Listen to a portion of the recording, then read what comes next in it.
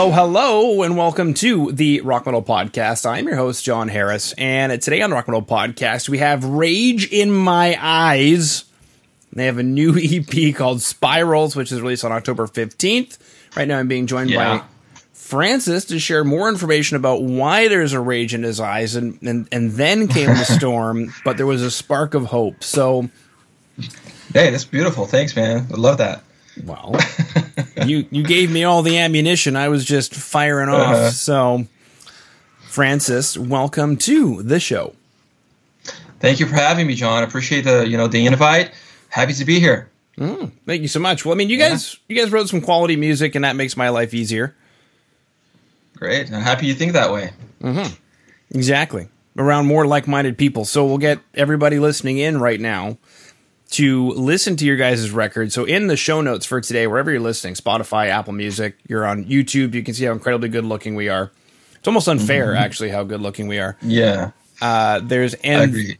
And Then Came the Storm music video link you can click on, as well as rageinmyeyes.com that you can click on and stay in touch. Perfect. With the band. Yeah. So my first question is Spirals EP. Take us through this compilation or this body of work. What did you guys set out to create? Well, we put out our first full length album in 2019, and obviously it was time to put out some new stuff, but we had this. Well, not only us, but everybody pretty much in the world was having this trouble with, gathering. So we couldn't get together in a practice room to rehearse or even to arrange new songs. So we had to do things differently this time. It was a little bit, I wouldn't say weird, but it was definitely for sure different because, since then we always got together in a room and developed and worked on the songs. But this time we did things separately. So we have our guitar player Magnus. He's like the main songwriter, right? So the songs that we're going to be talking about today, both of them were written by him. And then he just, he was just sending us, just pretty much exchanging files online, and everybody worked on their parts separately. So I have an electronic drum set back in my place, so I was just recording all my drum parts for the demos. For the demos. Mm-hmm. And then once we thought that everything was good to go, then obviously, to record drums, we need to go into a recording studio. So we had some people there, but always trying to be careful with, because of COVID and all, having masks on and, all that stuff. But we managed through, man. We managed through. This was actually quite a quick process, I would say, because we started, working on songs around probably February this year. Mm-hmm. And then in May, I was at the studio, tracking drums, and then we had everything finalized by July. Right. So yeah, it was a quick and interesting process. Would you do it again this way if, the next time you guys are working on stuff, the world's open, everything's back to normal? Is there something of this process that you're going to take away? Well, actually, I think that, we had to adjust to what was going on, obviously, and I'm pretty sure that a lot of things that we had to adjust, we're going to end up keeping, and I don't mean that just within the band. I mean, overall, right? Everybody's a lot more used to, home office and stuff like that. So probably going to keep that, some of that, especially because I am now in Brazil. The band is from Brazil. I've been living in Los Angeles for the past, we were just talking about this. So I moved back to Brazil in 2020. So once I move back to LA, we're going to have to, obviously keep working this way, working online and sharing files and all that stuff. Yeah. Okay. So many interesting and unique questions. Moving back to LA, what is it about LA that inspires you? So, I've never been to LA before. So this was my first time in LA, and me and my wife, we were looking for a life change, trying to, because we've been living down here in Brazil for pretty much all our lives. So pretty sure there's something different out there, right? Something more interesting maybe. And obviously LA has a very strong music scene. You know, like most of like, not most, but a lot of like the best musicians in the world are over there. So that's what's pretty much what attracted me to go to LA and, you know, and see what was going on over there. It was like quite an adventure, man. Quite an adventure, because I mean, you know, down here, people know you, people know your work and all that. But once you move to a different country, to a different city, it's like you got to start from scratch. Nobody knows you, you know. You got to prove your value. You got to just go out there and perform and play and get people to know you and all that. So yeah, man, it was a lot of hard work during those 3 years for sure. I bet. A lot of cool stuff. Yeah, a lot of cool stuff happened, especially, you know, for my career. I don't know if I ever told you this, but I had some pretty nice auditions. You know, I'm the drummer, so I was away from my band. We were still obviously working together, but I had some opportunities down there, up there in LA, like auditioning for bands like Machine Head. You know them, right? Yeah, I think I've had them on the show. I've chatted a couple of times. Oh, really? Awesome. I believe so. So their drummer left in 2018, and then I ended up auditioning for them. Unfortunately, I didn't get the gig, but it was still quite an experience. And other opportunities that I had that were pretty awesome. Yeah. As a drummer. Or I invited them on. We were working it out, and it fell through. I know there are so many interviews that I've tried to work out, and with the pandemic, especially early on in the pandemic, it was so hard to nail people down because they were stuck at an airport finding out that they didn't need to be at that airport anymore because their tour was canceled. And then there goes their interview slot that they were going to have at soundcheck, et cetera, et cetera, et cetera, et cetera. So, yeah. But I'm looking up pictures of Porto Alegre, and maybe I'm wrong, and you'll probably tell me I'm wrong, but I'm seeing some similarities between this and LA. Like on the coast, you got the water, you even have the sign, and they have Hollywood, and you guys have Porto Alegre in the mountains there. Do we? I'm not sure about that.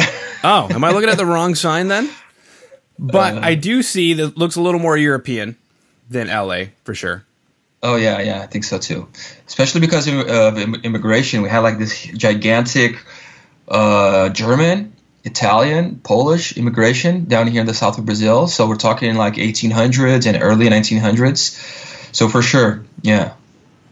Okay, I'm looking at like an iron dinosaur or an iron horse or something next to this building that it looks Aztec to me, but I know that's not right because there wouldn't be Aztecs down there. But yeah. Yeah, I'm not sure. I'm sorry, there's a rage in your eyes again. Cool. So how did you get into that scene? So you land in LA, not knowing anybody. And, you know, I guess for somebody who's never been to LA, anybody listening in, it kind of sounds like, oh, you get there and there's recording studios everywhere. But LA is freaking huge. Yes, you're right. It's gigantic. Yeah, for sure. So to land, you know, at LAX and then next week be auditioning for Machine Head, can you take me through that? Well, it wasn't the next week, well, right? I know. Okay. Yeah. So we moved to LA in June 2017, and then a week after, you were saying a week after that. So the week after that, I was recording Rage in My Eyes' first album. Okay. So I forgot to mention that, which is pretty important. So the album I Sell, which has this cover right here, this clowny looking person.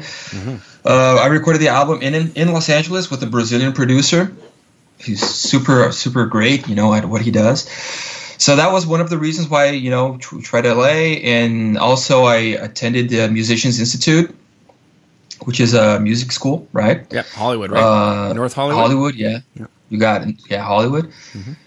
Yeah, and then, you know, I think it was like around about 2 years later when I auditioned for Machine Head.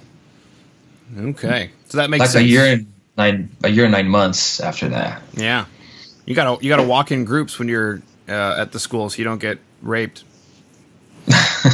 Well, in Hollywood. In Hollywood. Yeah, I mean, people say that it's dangerous and all, but being from Brazil, we're used to that. We're super careful and precautious. So yeah, I didn't feel threatened at all. Okay, very cool, very cool. Now, one of the things I'm watching right now is "And Then Came the Storm" music video. So take us through this event. It looks like you guys were able to rent some kind of an outdoor space. Yes, that's correct. So that's up in the mountain area here in our home state, which is the southern state of Brazil, in a town called let me see. I'm going to first say it in Portuguese. The town is called Gramado. You guys would probably pronounce like Gramado or something like that. Obrigado. And it's a beautiful town. We're talking about German immigration, so it's like a German town. It's up in the mountains. It's a super like a touristic town as well. And so I was just walking around there with my wife, and then we came across this, like this structure, which is obviously for like some sort of shows or something. And it's like in the middle of the woods. And, just looking at that place, I was like, man, this is an insane place because it's kind of like abandoned. It's been abandoned for like 10 years now. Oh. That structure. So no events are happening over there for like the past 10 years.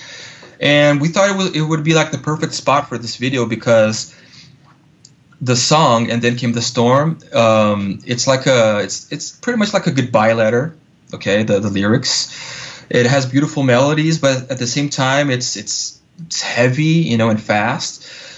So it's kind of like aggressive and beautiful at the same time. And that place where we made the video is pretty much the same. It's abandoned, so it's a little bit like, you can think of it like aggressive, or I don't know. I don't even know the word.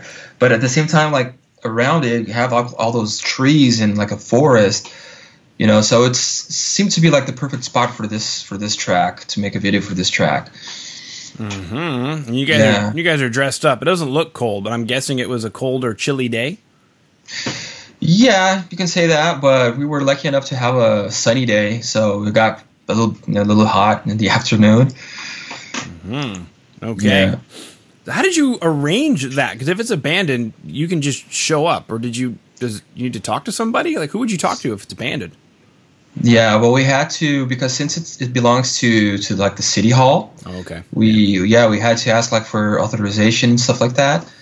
Yeah, I would love to thank my friend Lucas Martins, because he was the guy like responsible for for setting that up for us. Okay. Since he's local to the town, he knows people from the city hall and all that. Okay. Now I've got the album of the shirt that you're wearing, the Clowny shirt. Okay. Was anyway very well received. So when you guys were working on an EP, were you looking to follow in the footsteps of that album? I'm not sure if we were thinking about that, because I think the songs are different. The songs are different. I think that probably in the Cassol album, the songs might be a little bit more modern, like a more modern power metal proggy kind of stuff, kind of music. But I'm this is the way that I see. I think that Spiral is a little bit more, for instance, this song "And Then Came the Storm" is a little bit more like traditional power metal. Okay, then we have another song which is like a folk metal song, which is "Spark of Hope," the one that we're probably going to talk about later. So yeah, we do have the accordion again on one track, which is "A Spark of Hope." In the Cassol album, we had the accordion on 3 tracks.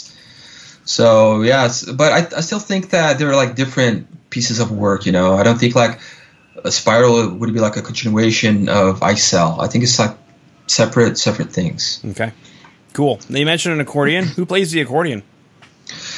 So we have this amazing musician guy. His name is Matheus Kleber. Okay, so he's like an accordion player, and he's like insanely great. So he's been recording with us, and there's a song from the Cassol album called Death Sleepers. So he's on that video as well. And another song called Hole in the Shell, which is the official music video, has footage from the show that we did with Iron Maiden. So he was with us on that one, on that show too. So he recorded on Spiral, and he recorded on Cassol. And unfortunately, on the Spark of Hope video, he wasn't available. So, he's not a part of the video. That is not out yet. But we had another friend of ours called Eduardo Nicali playing the accordion for us in the music video for Spark of Hope. And we're very, very thankful to Mateus and Eduardo, both of them amazing musicians and super awesome people. Okay. Spark of Hope. What's that song about? So it's like a tragic love story, I think. It's about like people who, like, in the 1800s fought like in a battle. Okay, so they ended up getting killed during the battle. Okay, so, and then they were like, at some point they're dead and they don't know that they're dead. So like their spirits or something, they're still around, but they don't know that they're dead. So that's pretty much what it's about. I don't know if you heard the lyrics. A new sun is shining, some stuff like that. So it's kind of like about rebirth and reincarnation, maybe. Okay. Yeah. And so, what led to the accordion? Was it musically it felt like it needed the accordion? Was it lyrically that it felt like it needed the accordion? Musically, for sure. This song specifically, Spark of Hope, it has like its roots totally connected, I would say, with traditional music from the south of Brazil. Okay, so like south of Brazil and Uruguay and Argentina, so all that part. Even though my home state is part of Brazil, the culture is closer to the culture of Uruguay and Argentina, music-wise and even culture-wise. So the song definitely felt that it needed the accordion, as other songs that we have like in the previous album as well. So like I mentioned Magnus, who is like the main songwriter. His grandfather is dead. I mean, he passed away like in the 80s, but he was one of like the most important artists, musicians, from this part of Brazil. And he used to play like traditional, like folk music from the south over here. So Magnus, he grew up listening to that kind of music, and connected with that kind of music. He ended up being a metal guy, but somehow he incorporated all that with his songwriting. So it's something that comes natural to him, His grandfather is called Teixeirinha. If you want, I can write it in the chat here. Okay, please do. If you want to look him up. Okay. This guy has like statues all over the place. This is very important artist. Okay. Let's see if it copied over. Yep, it did. Yay. Okay, this guy looks official. Yeah, like with his guitar up high and all that. Yeah. All those old school record exactly. Things, yeah. Yeah. Very old school, for sure, yeah. And pose, and click. And there we go. Okay. Francis, we've chatted about auditioning for Machine Head. We chatted about living in LA. We chatted about Hollywood. We chatted about some new adaptations to the writing and recording process. Somewhat pandemic related also, because there's just going to be some distance with you being in LA. And we also chatted about the EP Spirals. We chatted about And Then Came the Storm, which is a music video available. So everybody listening in, wherever you're listening in or watching in today's show notes, there's a YouTube link to the music video for And Then Came the Storm. Also a link to the band's website, rageinmyeyes.com. The EP Spirals, out as of October 15th, wherever it is that you consume music. So if you're on Spotify, just do it. If you're on Apple Music, just do it. So wherever it is that you... just do it. Wherever it is that you consume music, go ahead and do that, and you'll be able to hear that accordion and Spark of Hope. You'll be able to hear everything going on, especially And Then Came the Storm, which we just chatted about. So, Francis, is there anything I missed? I didn't include a record label. Do you guys have a record label sending this guy out? We're totally independent. Okay. It's completely independent, yeah. Okay. I do want to add one thing, because the music video for Spark of Hope is not out yet, but it will be by the end of the month, by the end of October on YouTube as well. And you were saying about just do it. Yeah, man, come on, man. We're putting out music for free for people, right? So you don't have to pay for it anymore. So all I have to do is just hit play. Just hit play and give us a like, and subscribe and all that stuff. Yeah. So we're counting on you guys, not only for Rage in My Eyes, but for every band out there. I mean, there's a lot of bands doing great stuff. There's more to than just Metallica and Iron Maiden and Bon Jovi and, all those gigantic bands. We have a lot of amazing bands, smaller bands doing great stuff. So we would appreciate it, if people gave those smaller bands more value. Because, man, I got to tell you, man, we've been doing this for a long time, and we know what we're doing. So we believe that we're doing great stuff. That's right, baby. That's right. Cool. All right. Well, thank you so much for coming on to the Rock Metal Podcast today. Well, thank you for having me, man. I appreciate you, you giving us this time to promote our stuff. Great, and your show is awesome, man. I'm, very, very flattered to be here, man, for sure. Thank you.